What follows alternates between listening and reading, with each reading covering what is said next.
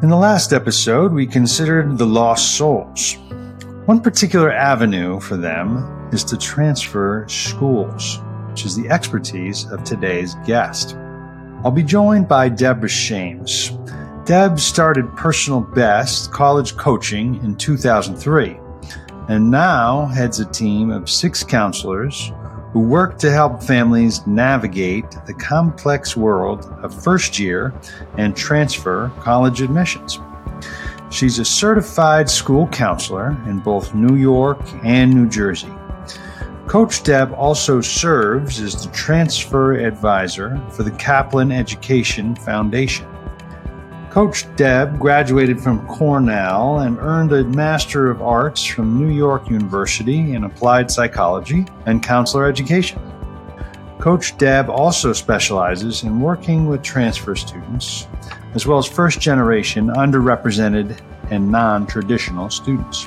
Deb, welcome to the show. It's a pleasure to have you here today. Pleasure to be here. Thanks for having me. I really appreciate it. Great. So, could you share with us just a little bit about your background and what got you into college consulting? Absolutely. So I started out as a high school guidance counselor, and I did that for a few years until I decided I wanted to have a third child. And I don't think I can be at my desk with 3 different drop-offs by 7:30 in the morning. So I decided to branch out on my own, and I started, and I think my first year through doing presentations at libraries and local houses of worship, I think I had 6 clients. And since then, I have grown tremendously. And I now have a team of 6 counselors, including myself, as well as several writing coaches. I do this full time. The rest of my team are all currently high school guidance counselors and do this on the side. And then I started working as a transfer counselor almost as soon as I started my practice. And I was working with local students who were either transferring 4-year to 4-year or working with community college students who were looking to transfer from community college to 4-year schools. And then about 14 years ago, I responded to an ad on the NACAC listserv for the Kaplan Leadership Program in New York because they needed a transfer admissions advisor. So I've worked there since then, working with low-income Black and Latinx community college students and helping them with the transfer process. But I also do transfer students with my own practice as well. Well, that's great that you're focused on that. I imagine there's quite a need, just with what a mess, college admissions has been in the last couple of years. I imagine there's a lot of people looking to transfer at this point. Yeah, I think that's definitely the case. I think, my youngest graduated in 2021 and, they didn't have the opportunity to really visit many colleges. And even those that they did, they ended up attending Rochester Institute of Technology, which we were able to get a one-on-one in-person tour in the summer of 2020, which was almost unheard of then. We, wore our masks around campus and everything.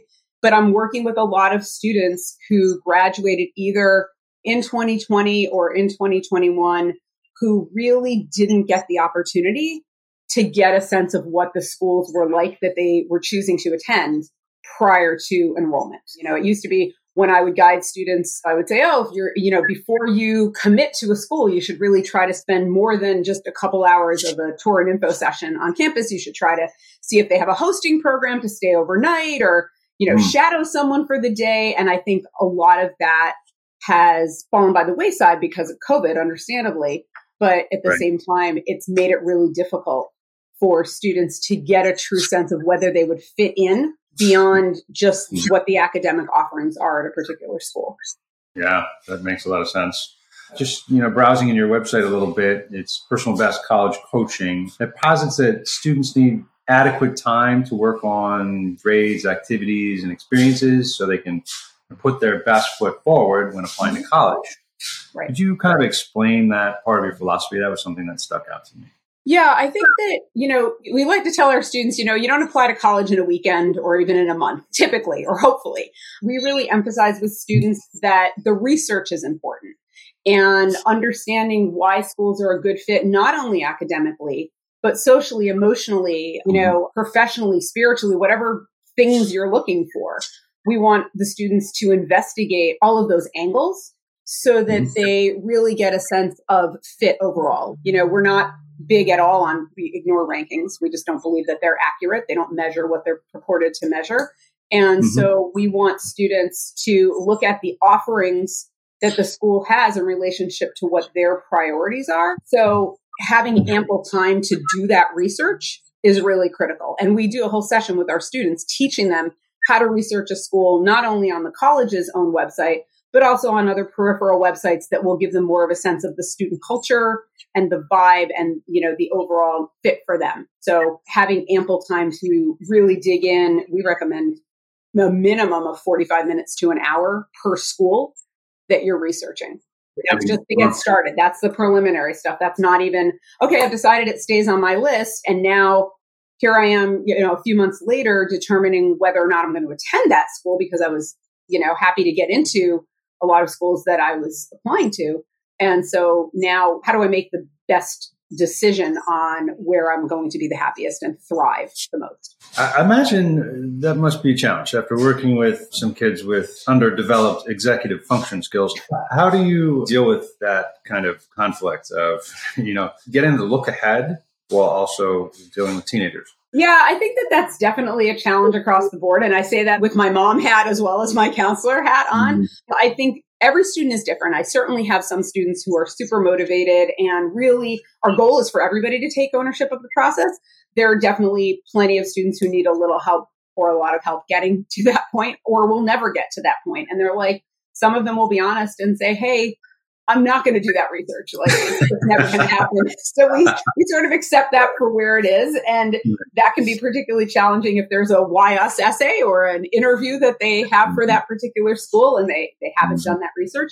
But I think that we try to break the process down into manageable chunks. So we don't just send them off and say, go research these 20 schools. We say, okay, we're going to start with 3 of the schools on your list and we're going to set timelines that seem to be manageable for you. So, if that's 1 school a week, if that's 2 schools every 3 days, like we talk to them and try to figure out what that looks like for them so that they can feel those incremental successes as they move through the process. And, and then we nag them a little bit. And our nagging sounds a little bit different than the parents nagging, even if we're saying exactly the same thing.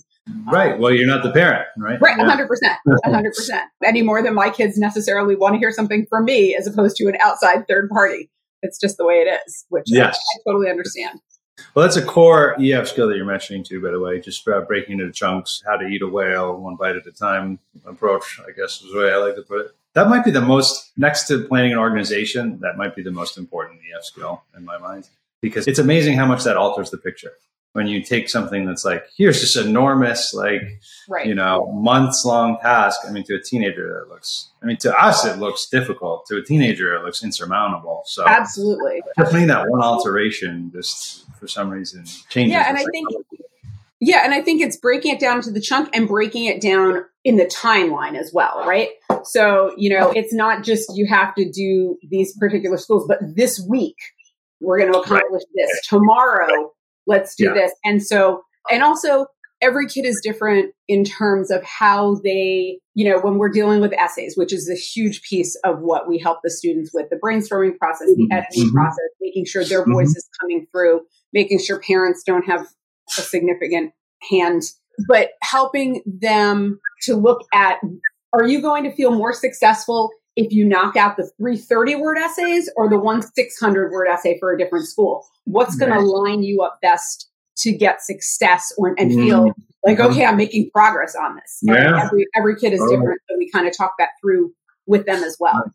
Right. Well, momentum is the most powerful force in the universe, isn't it? So speaking of the timeline, when is it that you typically start with students applying to colleges and what's sort of the ideal timing? I don't know that there's an ideal time. I will not meet with students prior to January freshman year. I just think it's too early. I have had parents that have 8th grade students that contact me. I'm like, no, we're just not doing that. It's already crazy enough and it ends up being too much. And I want kids to focus on being kids. I want kids to be able to focus on acclimating to high school. It's not, let's not start thinking about college in 9th grade. With the exception of, hey, you know what you're doing now is laying a foundation for the opportunities that you're going to have 4 years from now or 3 years from now. So we want that to happen. But I would say Ideally, certainly by the spring of junior year, not later than that. But we are seeing every year that more families with sophomores and occasionally freshmen are seeking us out earlier. They want to get a testing timeline going. They want to understand how different pursuits that their child might have, whether it's academic or musical or athletic or whatever it is, how that might fit into the bigger picture. So I think that ideally, I would say somewhere between sophomore year and the middle of junior year. But we still have families who contact us October of senior year when they suddenly realize, wow, this is more complicated than we were anticipating. And we do our best as a team to try to accommodate them. But, Yeah, I mean, to me, I guess the best thing you could do for freshmen really is, and you sort of alluded to this a little bit, but sort of forward their interests. And I wonder about, like, say they're a good artist. Like, how do you sort of develop that skill? Are there contests or awards that you should be applying for? Are there programs that you should be thinking about signing up for? Are there ways to kind of, augment that experience and forward what you're doing there, independent of where you end up going to college? Yes. I think that it is, but that is not something like that we specifically would help with. We can, summer programs, yes, but like finding competitions and that sort of stuff. I have families who come to me who have found all kinds of things, like, literary competitions and artistic competitions and whatnot. And they typically find those out, I would say, more from their school teachers in those subject areas, or private teachers, depending on right. But I think that, helping students explore their interests, certainly as a freshman and even as a sophomore and into the beginning of junior year, that's the time to try out different activities that maybe you've always been a soccer player and you got to high school and it was too intense, or you got cut from the team or whatever it was. And now you want to explore other things that maybe aren't so intense and might allow me to, I've always liked drawing and maybe I'll join the art club or, whatever it might be. What do you think is the most difficult part about applying to colleges for students? I think a couple of things. Number one, I think that there's pressure to attend schools that everybody at their high school has heard of. And so, especially here in northern New Jersey, tri-state area, we have a lot of students. Most of our students are Bergen County, New Jersey, but we have students in New York City, in Westchester, down in the Princeton area, and really all over the country, because we have students. And this year we had a student from Japan and we've had students from Hong Kong. So I think that applying to schools that there's a lot of name brand recognition that ends up being a priority over fit. So I think that that's a challenge, combined with just the fact that, like we talked about earlier, the executive functioning skills that are required to do this process. And, people who are lucky enough, and I mean that sincerely, to have an independent counselor, it helps them navigate the process in a way that somebody who doesn't have either those resources or, whatever it might be, it makes it much more challenging and daunting and might deter someone from pursuing schools because they're not getting good information in some of the massive high schools that students attend. Yeah. How many kids do those counselors have at like a big high school? We're talking about like, oh my gosh, public high school, 1 to 2. Yeah, I think nationally, the public high school rate, I think it's biggest in California. It's somewhere between like 500 and 700 students per counselor. Like, they're not getting individualized. Yeah. How do you deal with that many applications? They're not getting help, which is why, a lot of students don't end up doing, in the Kaplan Leadership Program, where I've been the transfer advisor, we've had students who were told in high school, oh, you don't need to take SATs or ACTs. You're just going to CUNY 2-year schools. Like, it doesn't matter for you. And unless you have somebody who's going to give them that guidance and direct them, it's really criminal. The most challenging aspect is that it's just daunting to have so many schools. You've got over 3,000 4-year colleges in the country. And how do you whittle that list down and find schools that are actually a good fit beyond the statistics? If you use a Naviance or some kind of a platform that you put in your stuff and you just put in your major, right, that's not giving you a whole lot of accurate information. Hard to create an algorithm for picking a good college for your personality. Well, because it's not just about, do they offer your major? It's about, do they offer your major and teach it to you in a way that you can learn effectively? So the best, quote unquote, business school or business program for one student might be a terrible way for somebody else to learn. And so I don't think that that can't be figured out in an algorithm. Students have to understand, what kind of environment serves them and where they're really going to struggle. For me, I went to a very large school with it was considered a mid-sized school, but our intro lecture classes could be anywhere from a couple hundred to 1,000 students. And I was a terrible note taker. And we didn't have, back in the day, there were no laptops I could bring to class. It was just not a thing. And I didn't have the confidence at that point to go to the professor and say, hi, I'm in your Monday, Wednesday, Friday, 9:05. I completely lost you after 5 minutes. Can you re-explain the class to me? Right. It just wasn't how I learned. But I didn't know from this as I was applying to schools that I'd heard of, that my family members went to, or that I really liked the info session that got me out of math class that I got to go listen to when they came to my high school. So it's, I think that there's a lot of shot in the dark stuff, for students today as well. One thing that stuck out to me in the first segment of my conversation with Deb was that number that she put out there, that she would like the kids that she is serving to spend 45 minutes to an hour researching each school. Now, that sounds ambitious.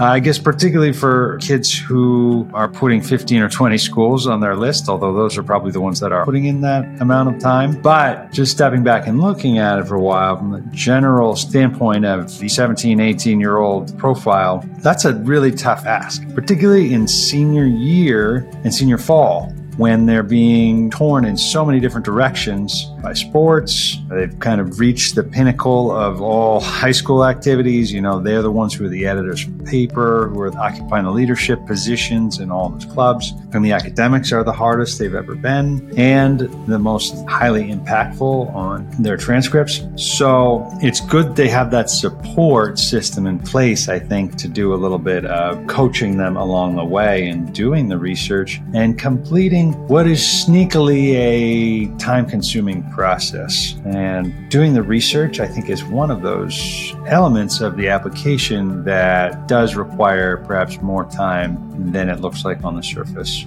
The other one I would say is probably the essays. So I'd say that coaching these kids with their executive functioning skills in researching these colleges might be the single most important thing to do when you're doing these applications senior fall. Another thing that stuck out to me was the exchange about extracurricular developments as students grow up. And we sort of talked about it, particularly in terms of freshman, sophomore years, kind of do the things to do to prepare to get into that college process before you're actually a junior or senior. And I think this is a frequent theme in a lot of, my discussions with these educational consultants. Really, what is too niche and what is not in today's world, in which niche is something that's highly valued. In order to get into the Stanfords and the Yales and the Harvards, you have to be an expert on something so very, very focused, like cosplay for anime, or something that is just so artificially, I'd say, concentrated for a kid of 17 or 18 years old. I certainly didn't have everything figured out at that age in terms of the ambitions that I had for my life. So it's unfortunate that is what is being asked of those kids at that age. On the other hand, that is what the world values. So I think it can be very difficult to walk that line between conforming to what society is going to ask of those students to get into the schools that are going to provide the avenues to actually succeed in corporate America, versus having them enjoy a childhood and a young adulthood where they can actually explore and discover the things that really are going to be important to them in the long run. There's a balance to be struck between those two worlds. Could you explain your program for assisting students who wish to transfer schools? Absolutely. So we work with students who have had various reasons for needing or wanting to transfer. So in some situations, it's been where a student gets into a school and decides it's not a good fit. In some instances, it's a situation where a student got into a school and has done poorly academically and needs to transfer schools. Sometimes it will be a situation where a student has had a disciplinary issue or something where they cannot return to that school. And so wherever the student is at, I try to meet them and we map out a plan. It's very common for students who are in a wrong fit school to start feeling that as, super early in freshman year. It might be that they got to a school that they weren't able to visit in person and they didn't realize that it was very much a certain social vibe or a certain political vibe or whatever it might be, that it's just not who they are. Or they just feel like, oh my gosh, I'm not finding my people. And they forget that it takes time to do that. And that typically in high school, you've been with a lot, unless you're going to a magnet school or a private school. In a public high school in your town, if you've lived in the same place, you've mostly been with the same kids, for several years. So I would say Thanksgiving of freshman year is the most common time that I hear from students. I don't know if I'm in the right place.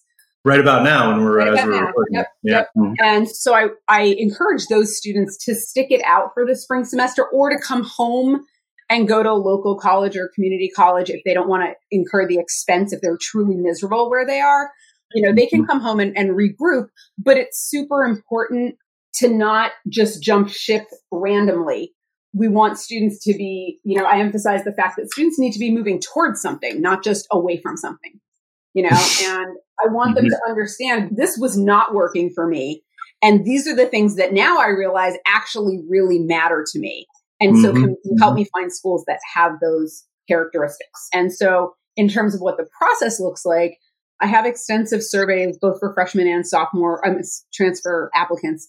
And there's a parent survey, there's a student survey, and we take that information along with their high school and college transcripts, their list of activities, et cetera. And I help create a list for them. And then we identify, all right, what are the deadlines we're targeting? And one of the challenges within the transfer process, there are several. It's not the same as it is as a freshman applicant. Number one, the Common App for transfers is really the uncommon app. I've spoken to numerous reps, I've spoken to colleagues. It's terrible. They revamped it, I don't know, maybe 7 years ago. I don't remember. But no school wants exactly the same essay, exactly the same length, different schools. And it's not just supplementals. One school might have a why do you want to transfer that's 1,500 characters, and another school has one that's 500 words. And so it's very difficult for the students to navigate. And there are still actually other schools that will use the 7 freshman prompts from the Common App as their main essay.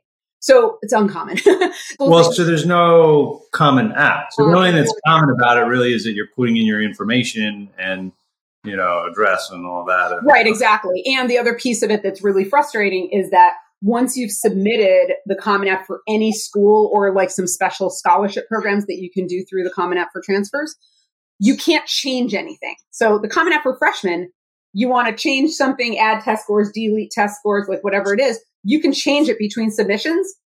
Anything that you've submitted, you can't undo to file for a different school in the general parts of the application.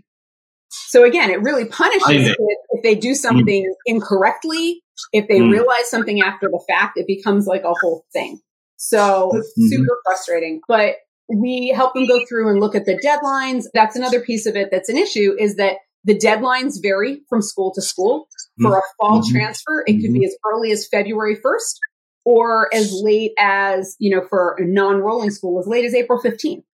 And you may not hear from the school with the later deadline until after you would have been required to deposit at a prior school. There's no common deposit rate. And so it sets up a lot of difficulty for students to try to figure out the timeline. Do I commit to a school before I've heard from my top choice because I don't want to lose that one? It's a lot. So, we work with them to walk them through what all of that looks like, put together a chart and figure out what are the essays, where can I double dip, start with the longest one and then cut it down for other schools. Where do I need to get recommendations? Because in the Common App for transfers, they allow for professional, personal, or academic. And each school, again, offers something different in terms of amount and which ones they'll allow the students to submit. With thousands of schools out there, I imagine it must be difficult to keep track of all of those various deadlines and timelines, I guess, for the transfers? Do you have like a spreadsheet with that, or like how do you? Well, we have each student put together a spreadsheet that has a list of the essays, it has a list of the deadlines.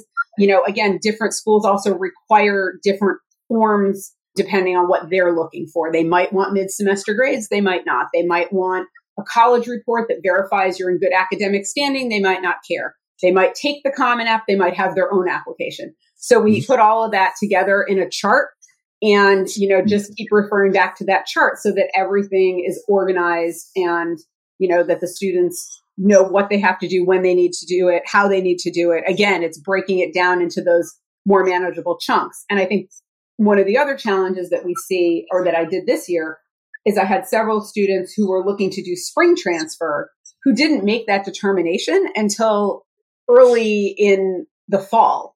And at that point, a lot of the spring transfer deadlines are October 1st with, a few more November 1st. And then there are some that are later than that, but it's challenging to try to get that stuff done while you're also juggling your class load at your 4-year school or your 2-year school, actually. Which is probably why you're coaching them to stick it out through the spring semester in many cases. Well, I think that's part of it, but also for them to understand two things. Number one, it might get better. I have plenty of students where they started out and they were a little rocky their first semester, and then they found their footing, they found their people, in the spring. And I think it's also, just to give them time to kind of get their priorities figured out so that they're not just jumping to the next vine that's swinging through the forest because that's the one they can catch. Right. Escapism. Right. Right. Exactly. What are the admission rates like for transfers? It's so different, and you can't even predict. I mean, for some schools, it's historically been significantly easier to get in as a transfer student than it is as a freshman applicant. So, and I'm not speaking to what will be tomorrow or even what was necessarily last year, but, typically schools that are super hot for my students, University of Michigan, University of Miami, those two schools in particular, I have found over the years that it's much easier to transfer into those schools than it is to get in as a freshman applicant if you've done well in your first institution that you're, going to be transferring from. Like 3.5 or above, or? Yeah, I would say 3.5 or better, because sometimes the colleges will list the minimum GPA, and that doesn't mean that it's a competitive GPA. And so I think the critical thing also in terms of the current school, even if you're miserable, I really encourage students to the best of my ability to make sure that their grades are not in the toilet. Because if they're miserable, it's hard to perform your best. But if you're not performing your best, you're not going to have the opportunities that you want.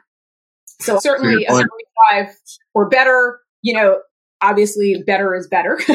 But I think that there are certain schools, the more elite schools, they have like a low single digit transfer rate. And for certain majors like computer science, it's super hard to transfer in as a computer science major. You pretty much can't transfer anywhere as a nursing major. Like most nursing programs are direct admit, not all of them. But so it's helping students understand the parameters that are going to be in place. And, at the end of the day, does the transfer make sense based on their goals? So could you share any recent or notable stories of success and kind of what led to that student success?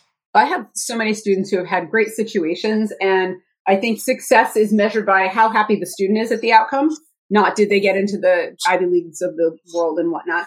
But several years ago, I had a young man who had started out at community college. He came to me as a non-traditional student. I think he was 26 or 27.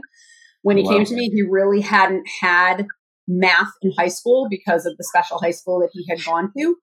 And I connected him with a math tutor, and he came to me from community college and was getting an AAS, which is an Associate of Applied Science. And typically students who do that as opposed to an Associate of Arts or an Associate of Science, a lot of those credits from an AAS won't transfer because they're like technology oriented stuff that you can't find at the 4-year school.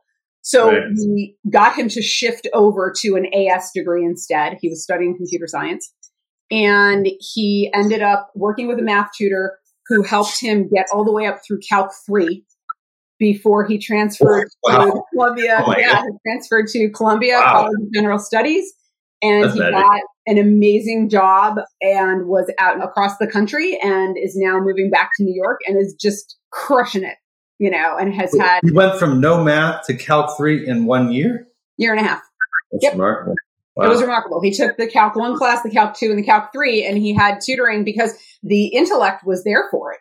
He just didn't have the foundational knowledge. So that was an amazing success story. And I work, the Kaplan Scholars with whom I've worked, those students generally come from really challenging backgrounds a lot of the time. And we've had students go on and, graduate from top institutions across the country, from the Ivies, Princeton, Cornell, Brown, Stanford. We've had students graduate from Smith College, which is an amazing women's college in Massachusetts. And so it's helping students realize that, they shouldn't be deterred by where their starting point is. It's not about where you start. It's about where you're finishing. That's empowering you to go out and grab life in the way that you want it. And that's not by the name brand. It's by a school that's going to meet your needs and really challenge you, but not overwhelm you. One thing that stuck out to me in the second segment of my conversation with Deb was her notion that not only should you try to stick it out, to use her phrasing, framing that whole conversation in a positive light tends to shift the way that they're viewing that. That is something that we definitely try to do, I would say, in tutoring, and particularly with struggling kids, is to frame the conversations that they've been having, whether it's with teachers, parents, in their own internal sort of struggle, flip that around into a sort of more positive vision of oneself. It's interesting that they take that approach with transfers. And if you think about a transfer, it's really not just a strategic upping of position. It's really a moment of identity crisis in that they've really sort of bombed or flamed out, or for whatever reason, really not succeeded in that first real ambition in their lives in going to a place of higher education, and are then taking that next step. That, I think, can have profound reverberations on their identity, potentially for the rest of their life. So I think it's great that they frame that in a positive way. And like she said, be moving towards something and not away from something. Sometimes just making that one contextual shift and framing a conversation makes all the difference in the world for a kid. Another thing that stuck out to me was the timing of applying for all of those transfers. As she says, the deadlines vary anywhere from February 1st to April 15th, and that's for the fall of the following year, to say nothing of deadlines if you're entering in the middle of the year in the spring. The admission rates varying, and then you throw in even the element of finance. That can be a very complicated picture, especially when you consider, well, how are things going in my current school? And she said, well, you really have to be doing well, right? If you're trying, especially if you're trying to take a step up into maybe a more competitive school, you have to be getting 3.5 or higher. That number actually kind of stuck out to me. In order to do that and then to apply with this complex timeline, wow, that sounds really stressful. It's hard enough when all your applications are due November 1st, or if you're doing regular deadline, maybe it's January 1st, but there's a set deadline and a set timeline and a set rhythm and routine for these things. Sounds simple enough, but just having that level of predictability, I feel like, to use a term that I like to use for kids with anxiety and anxiety-related conditions, it can anchor those kids in a very difficult time. So I think that transfer process can be very difficult, and it makes freshman year all the harder. Perhaps that's why they tend to coach kids to see if they can succeed in their initial college before they consider a transfer. I've read in a lot of places that the attrition rate, so the rate of kids who don't make it through freshman year, including two-year schools, professional schools, community colleges, 25%. So 25% of kids who begin their freshman year do not make it to the sophomore year. But why do you think that is? I think that's largely going to be, I don't know if the stat you saw broke it down, but my guess is that's largely also low-income students, first-gen students, students of color are going to predominantly be in that situation because the support is not necessarily available on campus to ensure their success. There are schools where they have put proactive programs in place where they've got special support for first-gen students, or a lot of times it's navigating the financial piece. And a lot of schools, a lot of students going into a lot of debt. When I work with my Kaplan scholars, they a lot of times will go in with the belief, if I go to SUNY or I go to Rutgers or whatever, depending on what state they're coming from, that's going to be cheaper for me, not realizing that actually those schools are pretty much only going to give you whatever federal government money in terms of loans and maybe Pell Grant, which is pretty small and whatnot. And then they're hit with books, they're hit with healthcare fees that they don't know that mom and dad's healthcare might actually work for them, so they could save $3,000. They're hit with having situations on campus that they're not prepared to handle because nobody taught them how to handle it compared to more affluent students. So my guess is that, and I know that the stat actually for community college students that go on to complete a 4-year degree is about 10%. And that shouldn't be the way it is. Our goal within the Kaplan Leadership Program is that every student that starts community college should have the plan to be transferring to a 4-year school. They shouldn't feel that there's a limitation on them unless there's something specific that they want to do that only requires a 2-year degree. And a lot of community colleges function as a technical degree type program these days, like the AAS that I was telling you about. But the supports are not in place to ensure success for people that maybe don't have family support or don't have the family knowledge because the parents weren't educated here and don't know all the ins and outs of it. Or, and this is a big one too, is a lot of students, particularly students of color and low-income students, have imposter syndrome. Like, I don't belong in this space. That, clearly it's not, this place is meant for somebody else, not for me. And they were right. I just don't belong here. I came from community college. What do I, how do I deserve to be among these people who have gone to prep schools and day schools and top public high schools and, that sort of thing. So I think that that's a big piece of that. I have seen students who have accommodations for a learning issue or ADHD or whatever it might be, where they can get certain accommodations in high school. And some of those accommodations simply don't exist in college, or a student has been able to take a lighter load or take classes where they're not particularly challenged because the belief is, we don't want to stress Deb out. We want her to feel confident and we want her to feel empowered and get A's and whatever. And then it comes and smacks you upside the head. You get to college and you only covered through basic, algebra 2 without trigonometry, without pre-calculus. You're tracked somewhere where you can't even get to that level in math to prepare you for college, or you've never really had to write a research paper. And I think that, there's a lot more hand-holding and, you can do extra credit or you can do this, things that don't exist in college. But kids go to college and there's no wiggle room. There's no hand-holding, especially at their schools. And, kids are overwhelmed. You go to a lecture of 500 people. And how do you go ask the professor for help? There are 200 people waiting outside the door there on a Saturday morning. Right. Exactly. And that's a different set of expectations, right? So just in thinking about sort of some of the contemporary trends, and we kind of touched on this, but how's the pandemic impacted transfers and college admission generally? I think I've seen an increase in the number of transfer students I'm seeing. Last year, I had a lot where students had started fall of 21 during the pandemic, depending on how lockdown was handled at schools that were back to in-person, classes. It's still what happened prior to that and how it was managed definitely impacted kids and their feelings of, it impacted their socialization, their ability to handle stress. I mean, the pandemic has messed everyone up from high school, from college, and this year we're seeing that our students who are seniors that did, I guess it's their sophomore year, was all online learning, right? There was definitely a learning loss and a socialization loss. And they don't know how to interact and whatnot with people, have conversations with people, reach out to professors in a way that is, proactive or that helps them build their confidence and independence. And so I think that we're seeing students struggle more than they have and wanting to transfer as a result.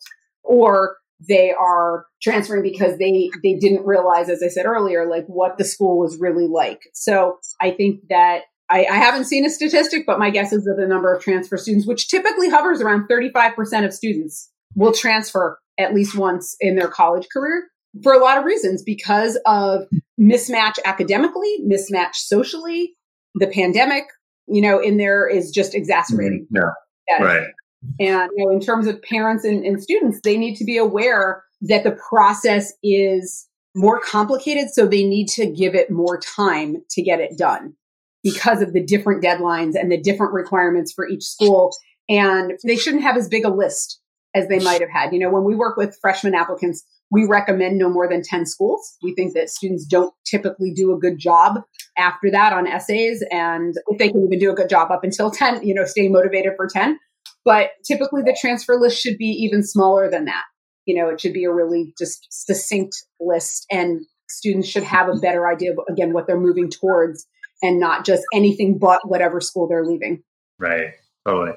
So yeah, if you had one sort of parting piece of advice for parents and students who are kind of considering that transfer, what would that parting advice be? It would really be focused on fit.